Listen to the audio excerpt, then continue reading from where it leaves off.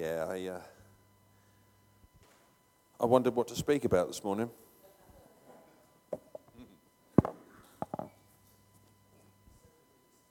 But it's Easter Day.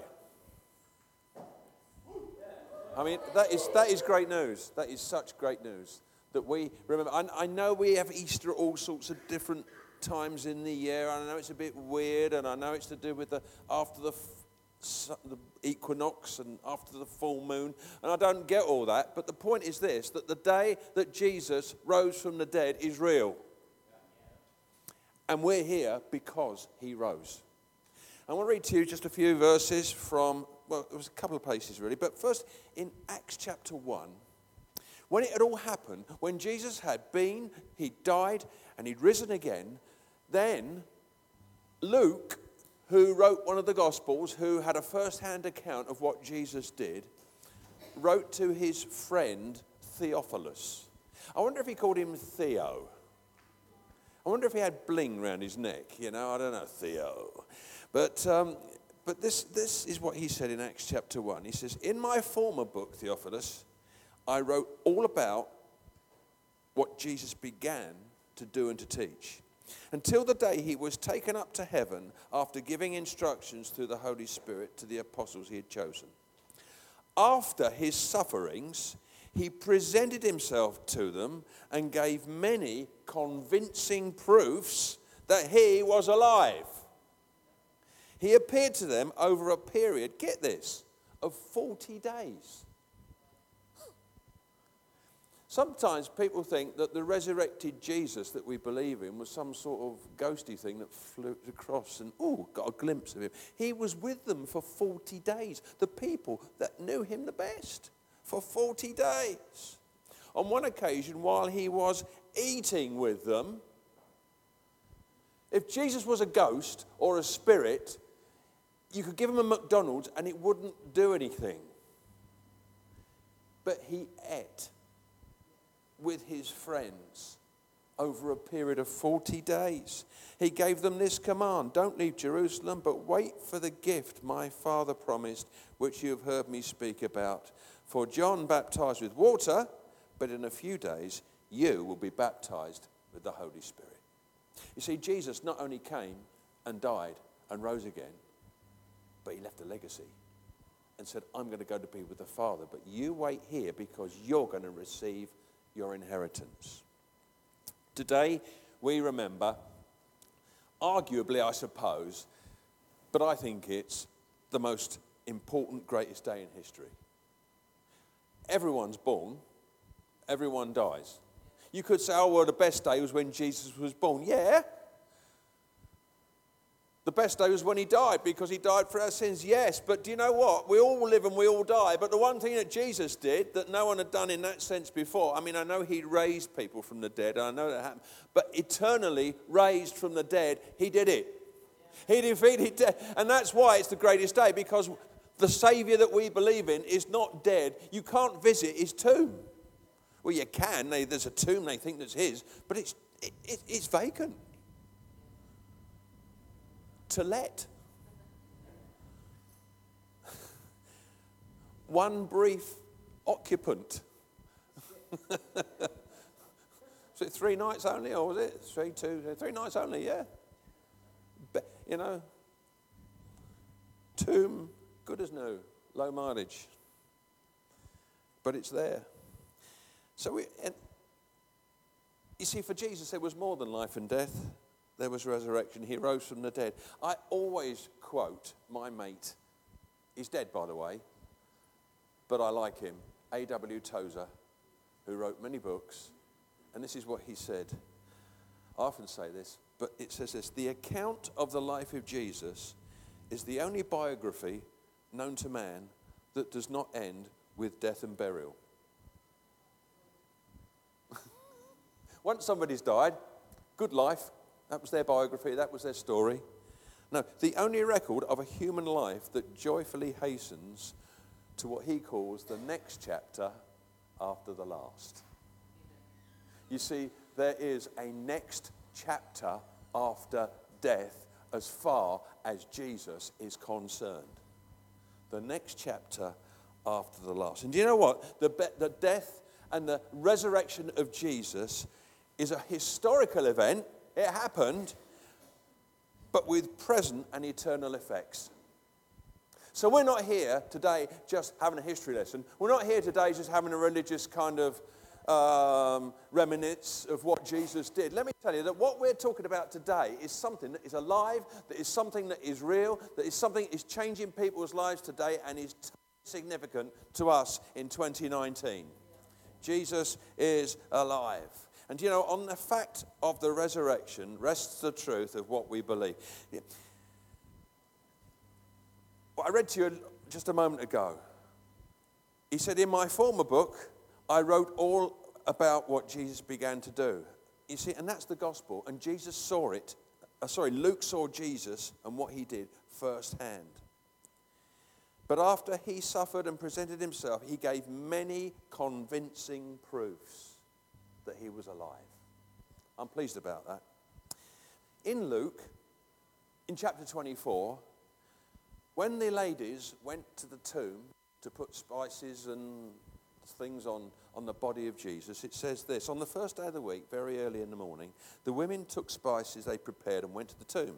They found the stone rolled away from the tomb, but when they entered, they did not find the body of the Lord Jesus. While they were wondering about this, suddenly two men in clothes that gleamed like lightning stood beside them. In their fright, the women bowed down with their faces to the ground, but the men said to them, "Why do you look for the living among the dead?"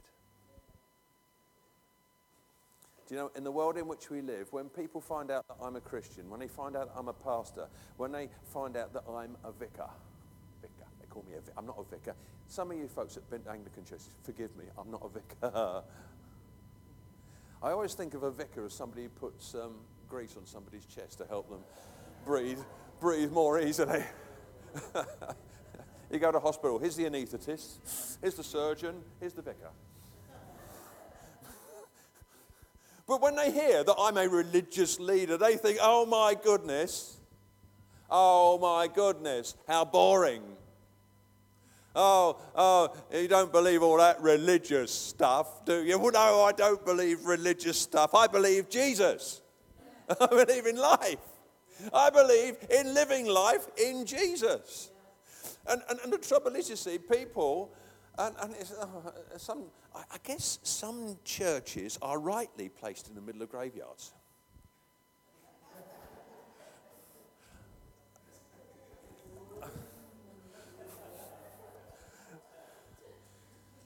Can I just say that's not a denominational poke at anybody?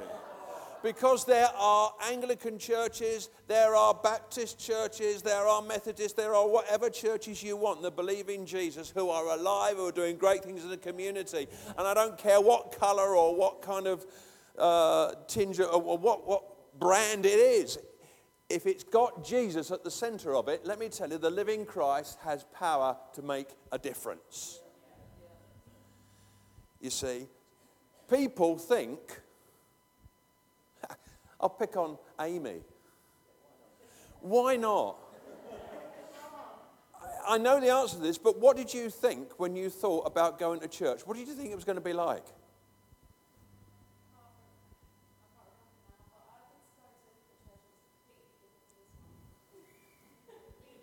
Yeah.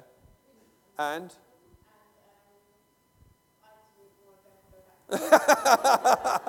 She actually said to me once, she said, if I'd have gone to that church before I come to this one, I would never have come here, wouldn't it? Or something like that. Yeah.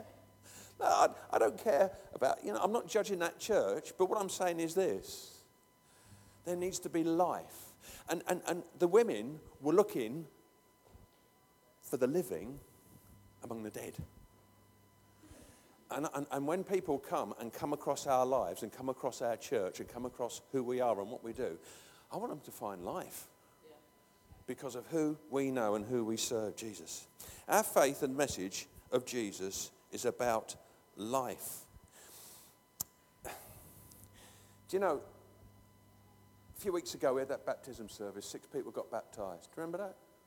Do you know what? There was hardly a dry eye in this place. Am I right? I've never known a baptism service quite like that. And do you know why there was hardly a dry eye in the place? It's because people were giving personal accounts of what the living Jesus had done for them and to them and through them and for them. And it was real. There was no death in that. There was life. Life. And I want to mention 3 things that the Easter account shows, okay? 3 things. So when it's number 3, you know I've nearly finished. That's good, isn't it? The first thing that Easter shows us is the purpose that Jesus had. He came here for a reason, folks.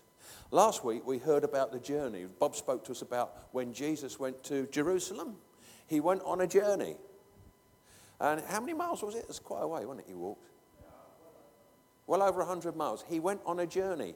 And on that journey, it started, Bob's message started when Peter had that revelation of who he was. You are the Christ, the Son of the living God.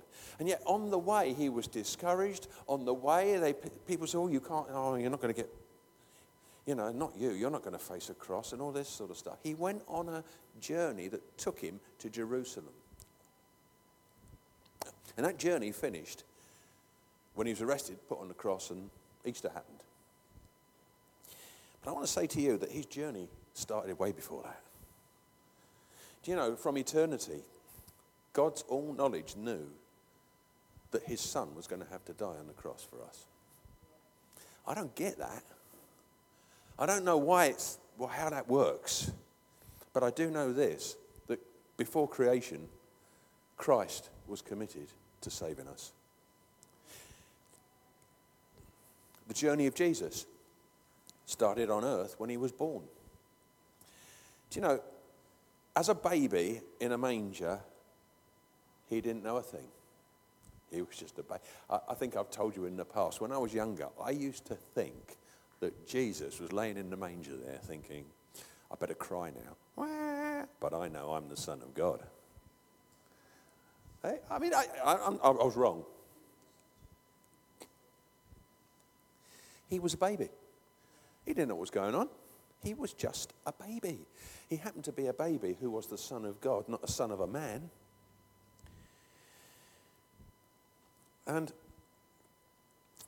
But he came for a purpose. When he was a boy, he was about 12, wasn't he? His parents lost him. Can you imagine that? How careless is that? We did that once with Andrew, didn't we? And then we found him.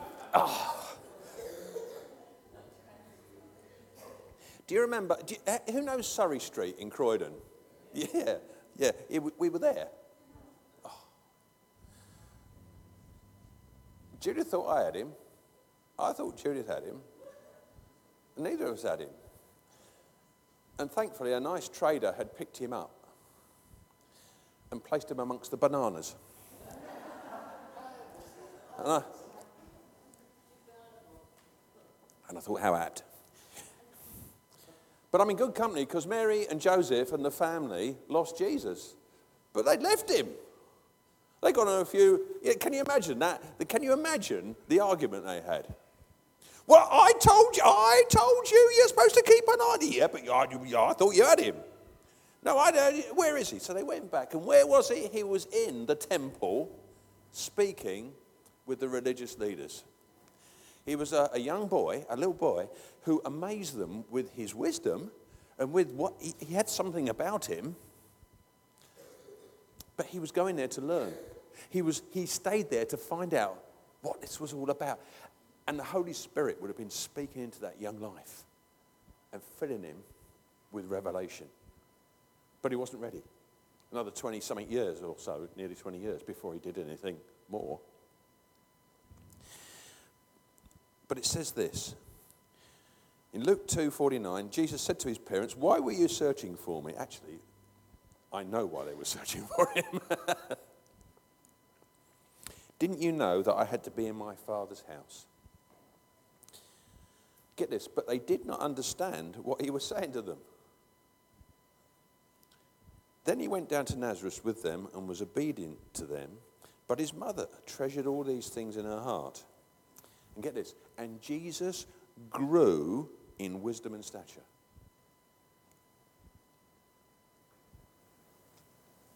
In wisdom, stature, and in favour with God and man. At the start of his ministry, when he was about 30, before he did anything, he was baptized. Through the years of his life, as he grew in wisdom and stature, preparing him for the work that he was going to have to do. And another thing that a lot of Christians don't get is he only did it for 3 years. 3 years. 3 years. But he'd been preparing and growing in his walk with his Father over those years. And what happened? He was baptized. And as I tell the people who get baptized, Jesus was baptized because he was acting out what he knew his destiny was going to be. He went down into the water. He was buried. He came up out of the water. He rose. He got out of the water and walked in a new realm and in a new life.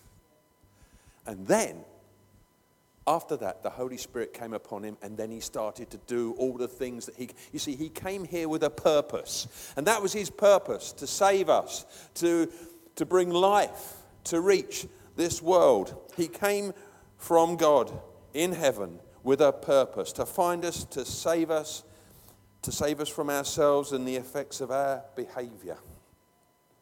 There's a lot of passionate people at the moment gluing themselves to things. Have you noticed? The people up in London, the rebellion, what's it called?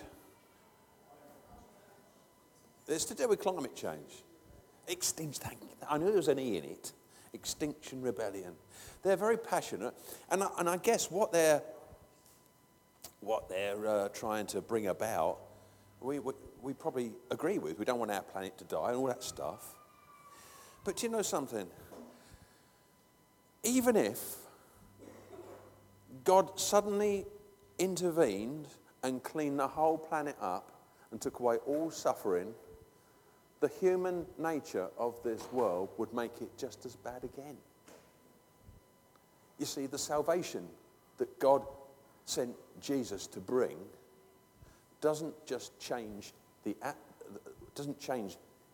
outside. He changes what's within.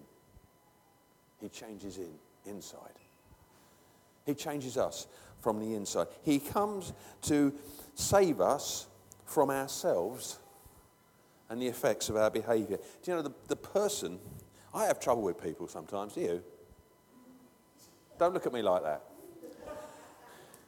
But the person I have the most trouble with keeps looking at me in the mirror.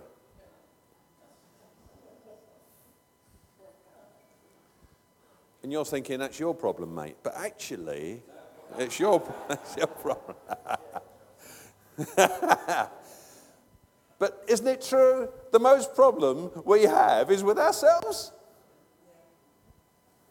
Oh, there's a song it's the one that Samantha has sung. What's going on inside me? I despise my own behaviour.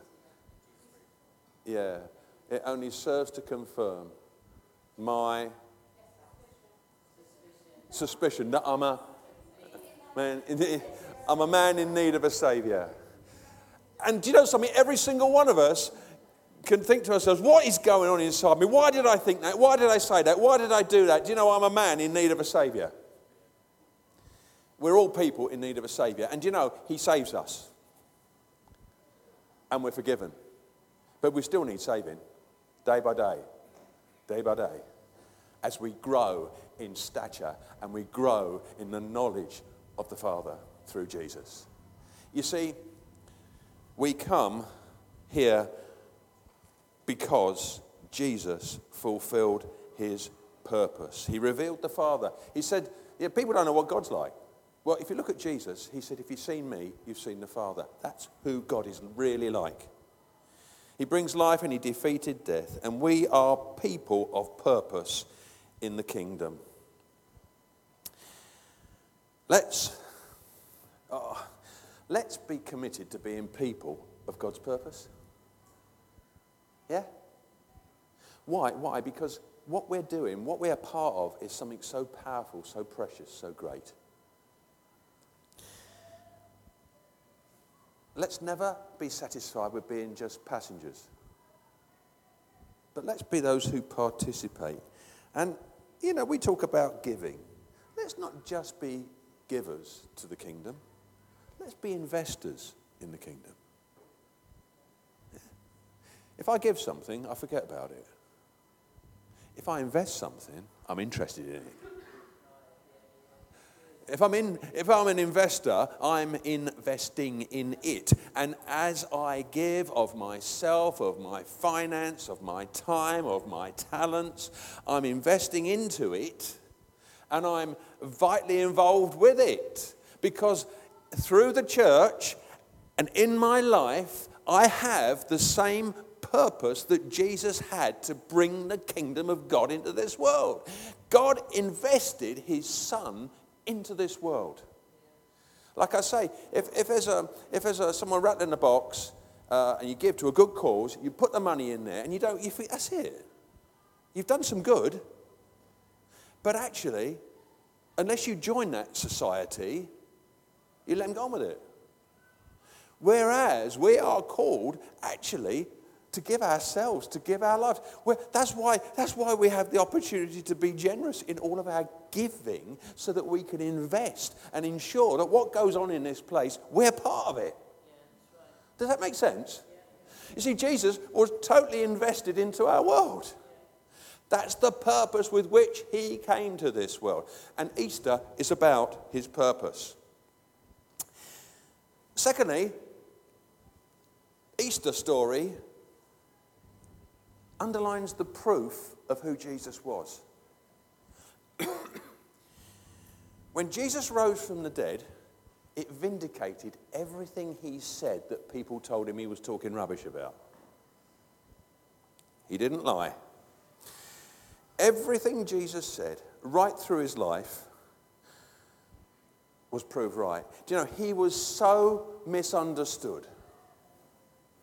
I was a bit naughty once. This fella came up to me. He says, people keep misunderstanding me. I said, what do you mean?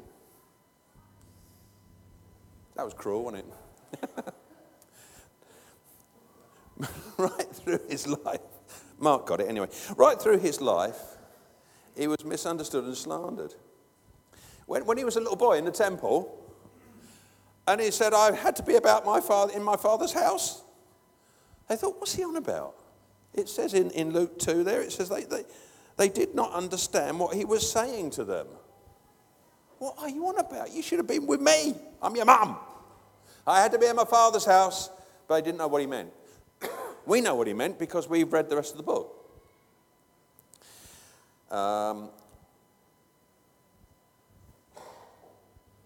He was standing outside the temple, and he said, destroy this temple and I will rebuild it in 3 days. They thought, what? I mean, Mr. Macron reckons they're going to do Notre Dame in 5 years, and they say that's going to be pretty tough, but you're going to destroy the temple and technically build it in 3 days. They didn't understand what he was on about. He wasn't talking about that building behind him. He was talking about his body. He was talking about this temple of the Holy Spirit that the Father God lives in. In 3 days, I'll rebuild it. It will be rebuilt again. And what happened? They destroyed the temple of the body of Jesus, and on the third day, boom! Boom. It says that in the Bible. Boom. On the third day. And you know, when he was on the cross, his life being destroyed, being tortured, the people who heard him say that he was going to rebuild the temple in 3 days berated him. Oh, this is the fellow that said he was going to rebuild the temple in 3 days, is he? They actually said that because they didn't understand. They didn't believe him. When Paul, in the book of Acts, went to Athens, he kind of had a chat with these real academic people. They were all they were all very learned and cerebral and thoughtful and clever. And he spoke to them about the God, the unknown God that they didn't know or couldn't see. And they were quite interested in what he had to say. But do you know what caused them to part with him and say, I don't believe all that, is when he said about the resurrection. People don't believe and they don't understand. But do you know, the proof of who Jesus said he was is seen at the resurrection. Because having died, he came back to life, because as we've been singing this morning, death could not hold him. In Acts chapter 1 verse 3, after suffering, he presented himself to them and gave many convincing proofs that he was alive. And he did it over a period of 40 days. That's pretty good. That's pretty good. If it said that Jesus appeared to his disciples as he floated through the room and out the other side, then we might have some doubts. Oh, well, what had they been eating? What had they been drinking? They had too much cheese that night. I don't know. But for 40 days, I'm going to read it in a minute. At one point, he appeared at one time to 500 people. 500. People that knew him. People that followed him. He appeared to his followers, those that knew him the best.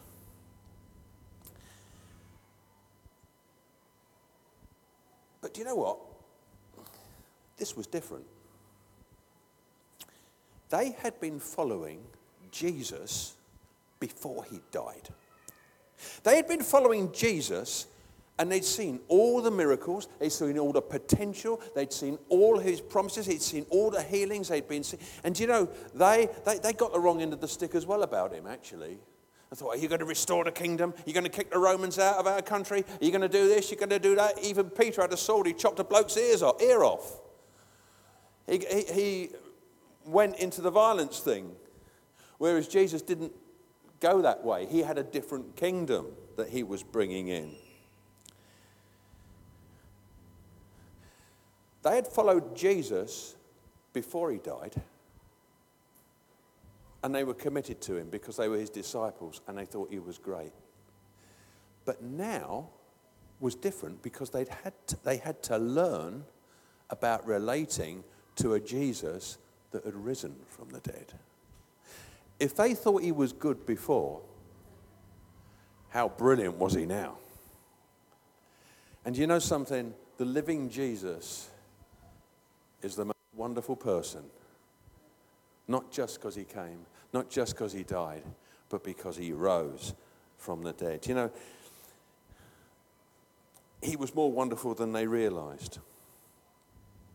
On Palm Sunday, Jesus came into Jerusalem, and he knew why he was going to come there to be crucified. He knew what he was doing. That was his purpose, going back to that. And they put palm leaves down, and they did all this stuff, and they said, Hosanna to the Son of David. And Jesus was riding in, and all the disciples thought, oh, this is great. Yeah, I'm with him, by the way. I'm with him. Yeah, Hosanna to Jesus. Yes, I'm one of his disciples, you know. And it was great. They thought, right, Jesus is coming to really give it to him now. He's coming to Jerusalem, and that's it.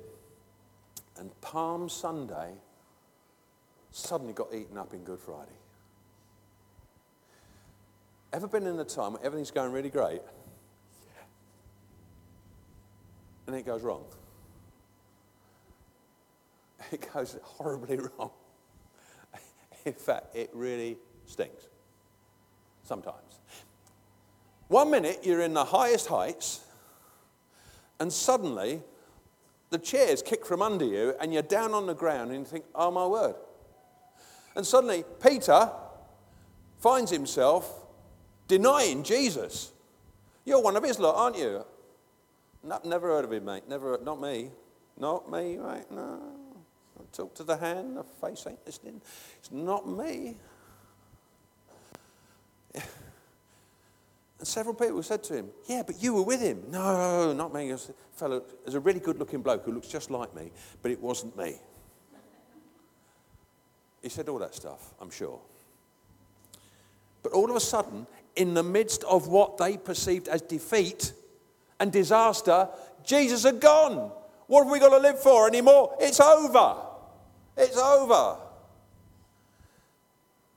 But then on the third day, he rose again. And suddenly, they had to get their heads and their hearts and their lives around a different perspective that related, he's alive? And of course, the moment it happened, they all got it. Oh, knew that was going to happen. No, he did not.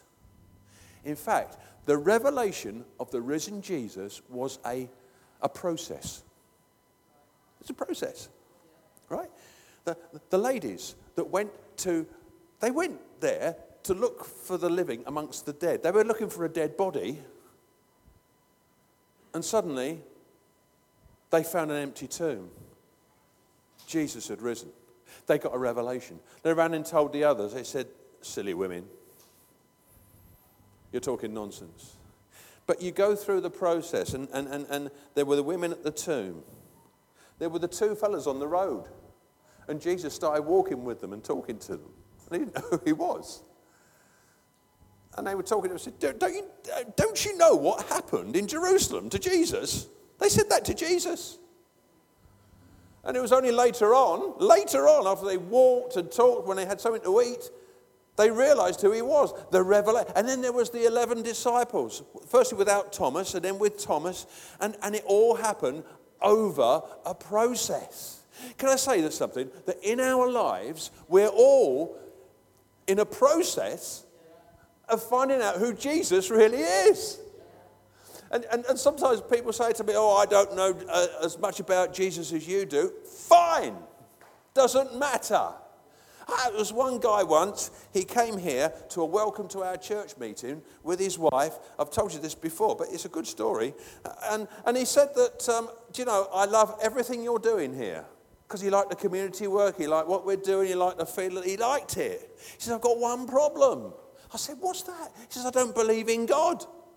Oh, that's quite important, really, isn't it? Now, I said to him, you know what he was expecting me to say? Was, well, you have no place in here. Depart into outer darkness. Be gone, thou sinner. That's what he expected. And he expected that because of the grotty experiences he's had before.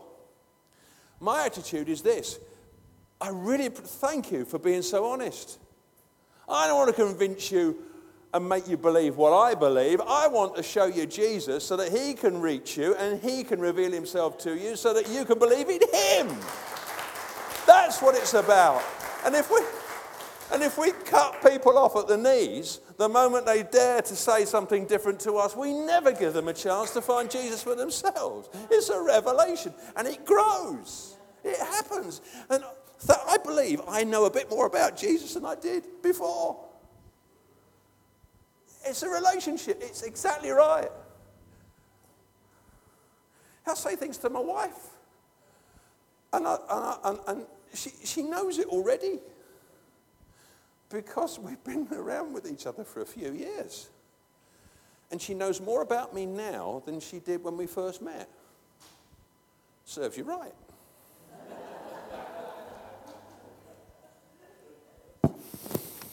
Yeah, I'm nearly there, folks. This is what Paul wrote. I'll read it to you. It stands from reading this. In 1 Corinthians 15. Now, brothers and sisters, I want to remind you of the gospel I preached to you. That's the good news, all right? Gospel. Which you received and on which you have taken your stand. By this gospel you are saved, if you hold firmly to the word I preached to you. Otherwise you have believed in vain. For what I received I passed on to you as of first importance, that Christ died for our sins, according to the Scriptures, that he was buried, and that he was raised on the third day, according to the Scriptures, and that he appeared to Cephas, and then to the 12. After that, he appeared to more than 500 of the brothers and sisters at the same time, most of whom are still living, though some have fallen asleep. Then he appeared to James, then to all the apostles, and last of all, he appeared to me. That was Paul.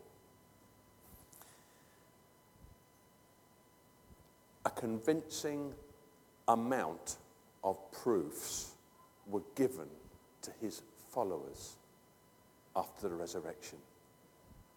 And bit by bit, they got it. And they got it so much that the emphasis of when they went out to preach about Jesus was the resurrection. And because they were convinced and knew that Jesus was alive and he defeated death, that's why they weren't, well, I won't say overly bothered, I'm sure they were bothered, but they were willing to give their lives and invest in the message and the kingdom of God. See, the proof. We're all at various stages in our journeys, but that's okay. Let's get to know him.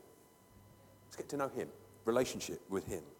Resurrection was a central part of the early churches. In Acts 4:33, with great power the apostles continued to testify to the resurrection of the Lord Jesus, and God's grace was so powerfully at work in them all. Finally, this is number 3. We've had the purpose, we've had the proof. The resurrection shows the power of Jesus. The power of Jesus was the fact that he was the Son of God and that the Holy Spirit was upon him and he rose from the grave. It's proof, as I've just said, of who he was. But it's not just a story. It's not just a bit of history, but it's the proven completion or the proven completed work of Jesus that shows his power. And it shows his power so that we could all be impressed. No. It shows his power because he came to invest that power upon us. Upon us. Upon you. Look at the person next to you and say, upon you. See? And more to the point, upon me. Say, upon me. Talk to yourself for a moment.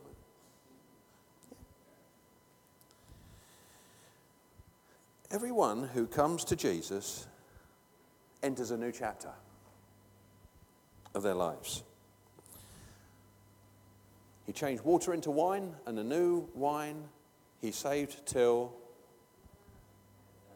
Oh, you're great, you lot. Most other churches will say last, but you've got it.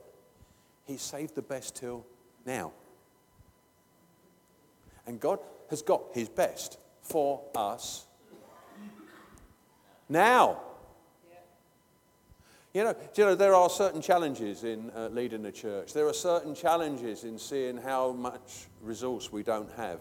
There are certain challenges in the way things happen and sometimes how people let each other down and all the disasters that can happen. There are certain challenges. But you know something? I am convinced that God has got the best for his people and for the kingdom from now. It gets me out of bed in the morning. I get Judith out of bed in the morning, but that gets me out of bed in the morning. No, it's for us both. You see, everyone who comes, it's new wine for now. And the power of Jesus brings salvation. Paul said, I'm not ashamed of the gospel because it is the power of God that brings salvation to everyone who believes. Do you know, when you believe in Jesus and put your faith in the work that he's done, something powerful happens.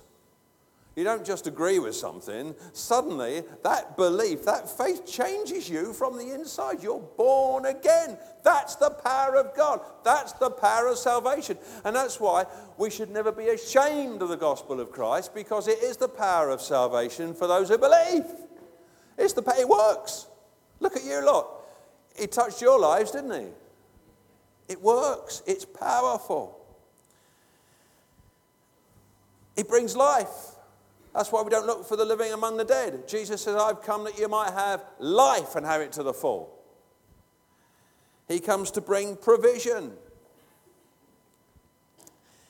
In Matthew 6, he doesn't make a suggestion when he says, don't worry about what you shall eat or what you should drink. He tells us to do that because that's what we should do. I heard somebody say the other week that if you worry, that is, what was the term? It's Practical atheism. Jesus has either got us or he hasn't.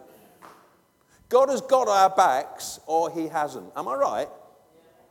He's either the provider and the one who's going to do miraculous and wonderful things in and through our church, in and through our lives and in the kingdom of God, or he's not.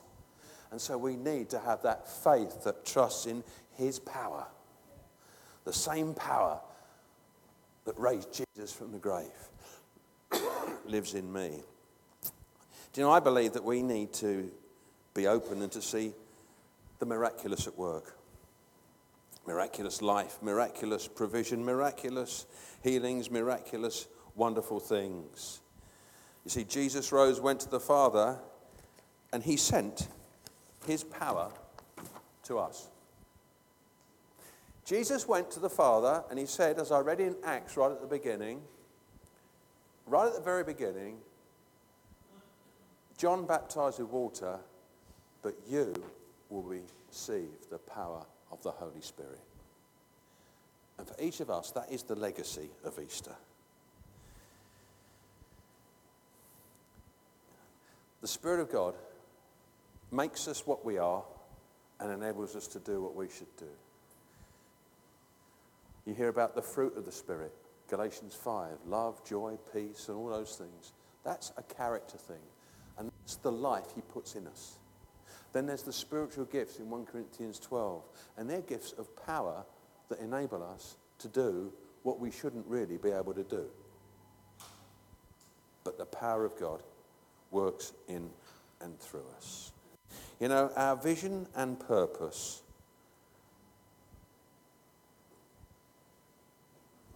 that God has for us demands a response. The faith that we have, you know, there's a certain amount of evidence that we can base that on. Jesus rose from the dead. There's evidence when Jesus does things in our lives that gives us faith for the next step. But it's also based on his character, who he is and what he's done for us, knowing him and growing in that revelation of him. And it's shown by doing. The power by faith to walk with him and for him as his people. At the end of his life, Paul knew that death was coming. It was real, it was inevitable. And he said to his young disciple Timothy, he says, I've fought the good fight. I have finished the race. I have kept the faith. You notice they're all in past tense. I have fought the fight. I have finished. I have kept. They're all in past tense.